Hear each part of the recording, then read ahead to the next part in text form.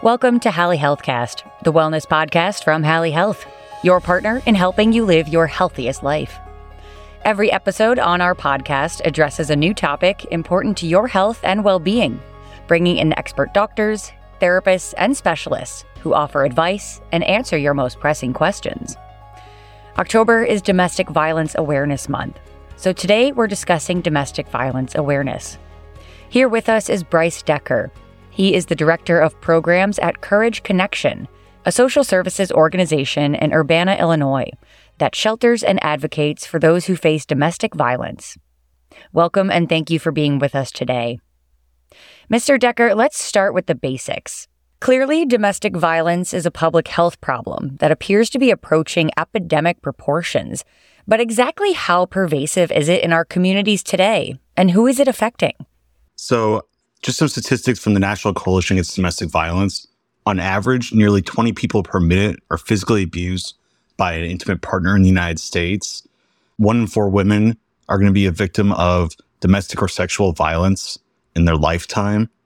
1 in 9 men experience severe intimate partner physical violence, intimate partner contact sexual violence, stalking, injuries, post-traumatic stress, all of that. So it's very common and it can happen to everyone. There's no group that does not experience domestic violence. Wow, those are some pretty sobering statistics, but certainly eye-opening. Thank you, Mr. Decker. Okay, the obvious question for you then, with so much negative fallout for so many lives, why is it that so many people stay in these abusive relationships? Safety.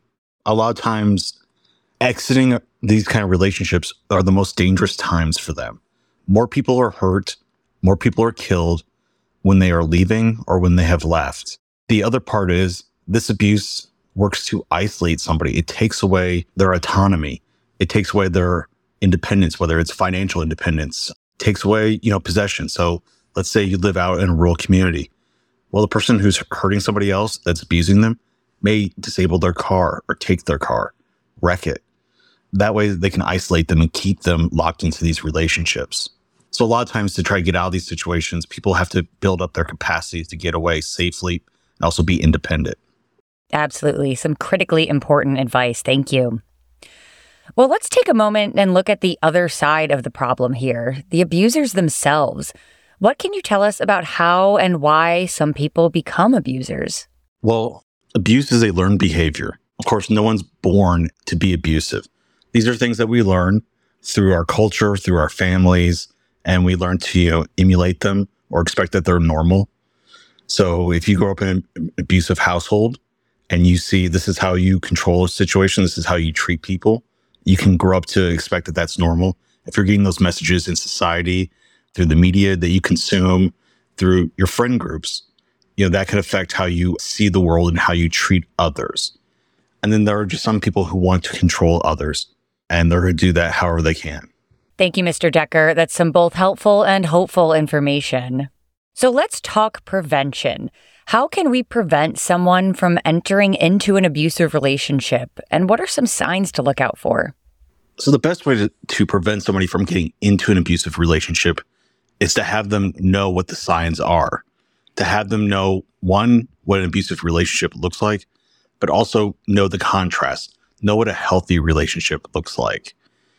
And then when you're looking at the signs of what is abusive, is somebody always demanding to know where you are? Are they following you? Are they showing up randomly to places they shouldn't be, like your work or when you're out with friends? Are they trying to monopolize your time and isolate you away from friends, family, support systems? Do they react in an angry or explosive manner when you set boundaries? Do they constantly try to push your boundaries? These are what I would consider warning signs before something may reach the level of physical or sexual violence.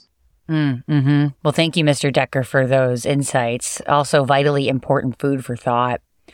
That brings us now to intervention. What are some ways to help when we see the signs and have reason to believe that someone is in an abusive relationship and may be a victim of domestic violence?